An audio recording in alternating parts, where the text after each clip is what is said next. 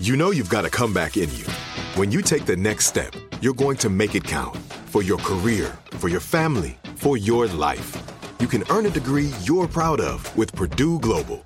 Purdue Global is backed by Purdue University, one of the nation's most respected and innovative public universities.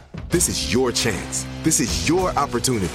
This is your comeback. Purdue Global, Purdue's online university for working adults. Start your comeback today at purdueglobal.edu.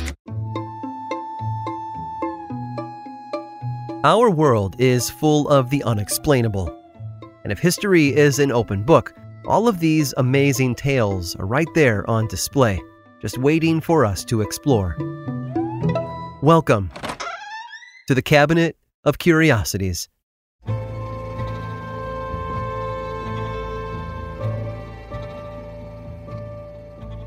Some legends are just too mysterious to die off completely. Books are still written about the Lindbergh baby, the Zodiac killer, and infamous thief and airplane hijacker D.B. Cooper. Details are scarce or, in some cases, disregarded in favor of alternative theories that present claims of supernatural involvement, secret societies, or other bizarre solutions to unanswered questions.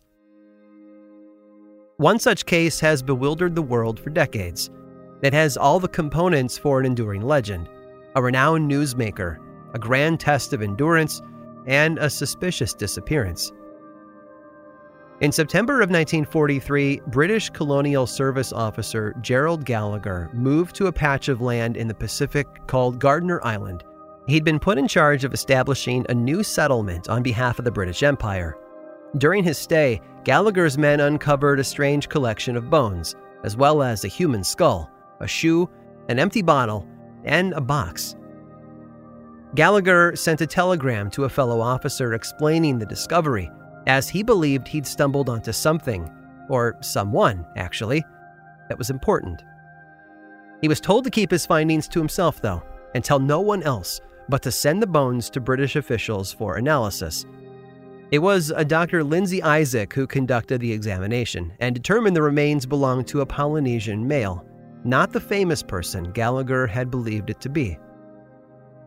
The bones were then shipped off to Fiji, where they were analyzed once again, this time by one Dr. D.W. Hoodless, who had undergone no training in forensic science.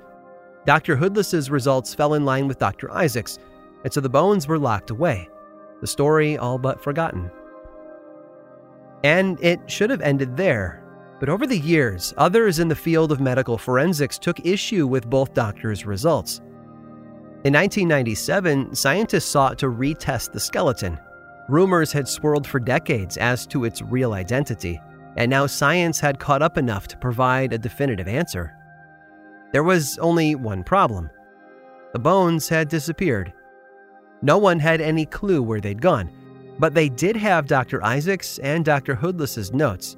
Combining them with modern forensic practices, the scientists were able to deduce several details that conflicted with the original results. First, the skeleton most likely belonged to a white female, not a Polynesian male.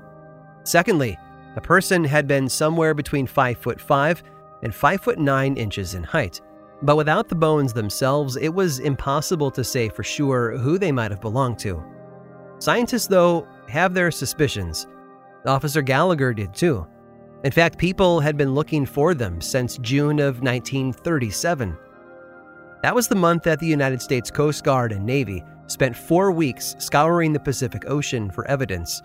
A wing, a body, a pair of goggles, or perhaps the one item that had rested in the box that Officer Gallagher had actually found: a sextant.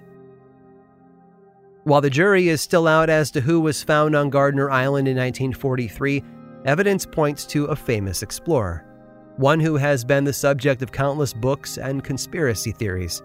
From crashing and sinking to the bottom of the ocean to being captured by the Japanese during World War II, everyone seems to think they know what really happened.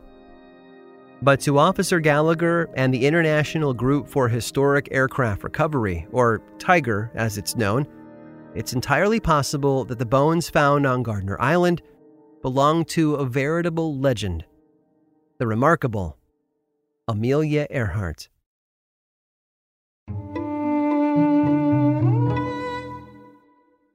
Do you dream of a healthier life, but education feels out of reach? Trinity School of Natural Health makes holistic education accessible with online programs to fit your busy schedule. Trinity School of Natural Health makes holistic education accessible with online programs to fit your busy schedule. Trinity School's Certified Natural Health Professional Program is the perfect entry point to gain foundational knowledge to empower yourself, your family, and your community to live healthier lives. Turn your passion into a career. Visit trinityschool.org for more info now. Right here, right now.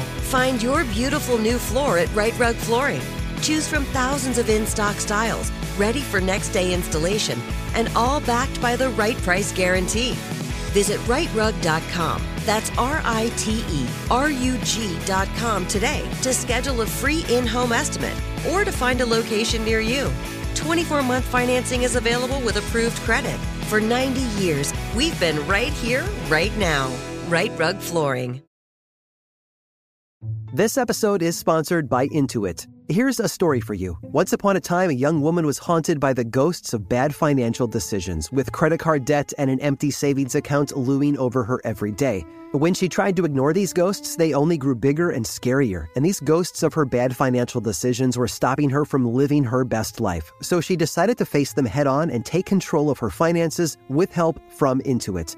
Intuit helps you face your financial fears with confidence through products like TurboTax, Credit Karma, QuickBooks, and MailChimp. Whether you're trying to manage your money or trying to run a business, Intuit gives you the confidence to take control of your finances so you can live your best life. Intuit is the financial platform that helps everyday people prosper. Intuit has helped 100 million people live their best financial lives.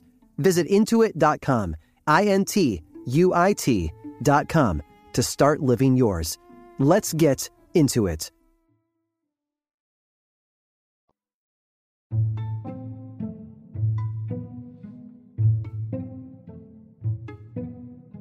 Memento Mori. It's Latin for remember, you will die. And it has become a mantra for thrill seekers and entrepreneurs to remind them to live life to the fullest. We have a limited number of years on this planet, after all, so we must make the most of them. Some people repeat the phrase in their daily life, almost like a kind of mantra. Others carry a token with them, a tangible reminder that hardens the concept into something real. Such tokens were common throughout history and were often fastened into jewelry to be worn by the mindful and the grieving. A ring with an ornate skull design might have been worn by a mournful widow to honor her late husband. A daughter might have gone about her life with a photo of her deceased mother in a locket around her neck.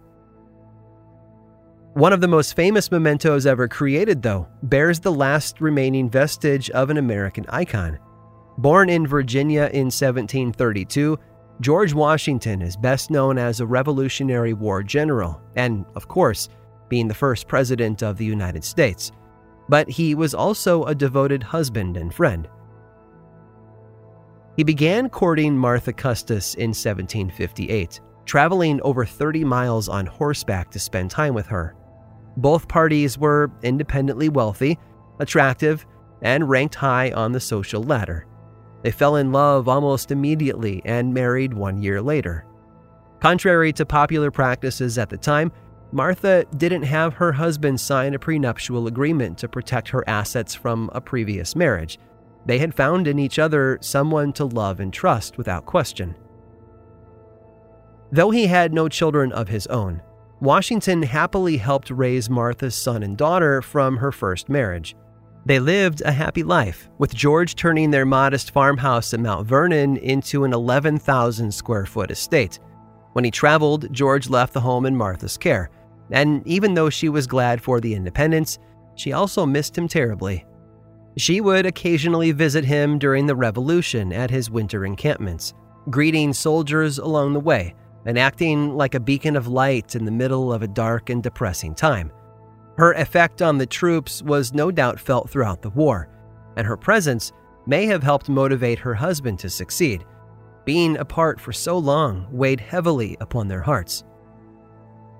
After the war, George was elected the first president of the United States and moved the family to New York and then Philadelphia, the temporary capitals of the newly formed nation. They embraced their new roles, and it was during George's second term when he met another important person in his life, his friend and confidant, Tobias Lear. Lear had tutored the Washingtons' children and worked his way up within the family, from becoming the president's clerk to his eventual business partner. They shared meals, stories, and grew to be more like brothers than colleagues. And Lear remained in touch with his dear friend long after Washington retired back to Mount Vernon. Of course, that's where George and Martha spent their final years, entertaining their grandchildren and hosting parties for American elites. Through distance and war and politics, the Washingtons had emerged more in love than ever before. Sadly, their love would not be enough to endure George's stubbornness. In December of 1799, he set out on horseback to inspect his land in the middle of a snowstorm. He returned to the house for dinner later that night, where Martha and several guests had been waiting. Not wanting to keep them from their meals any longer, he remained in his cold, wet clothes while he ate. The next day, George complained of a sore throat, but continued his survey of the farm in the freezing weather.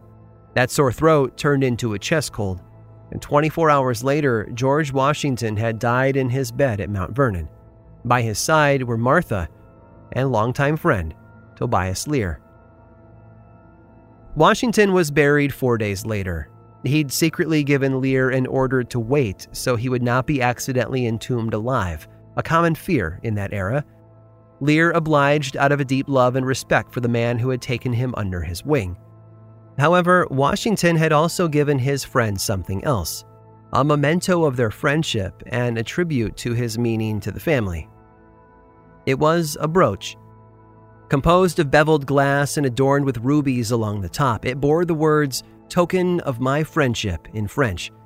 And entwined beneath that beveled glass were 2 locks of hair, one belonging to George and the other to Martha. Their life together was one of passion and undying affection. Even in death, the two refused to remain apart.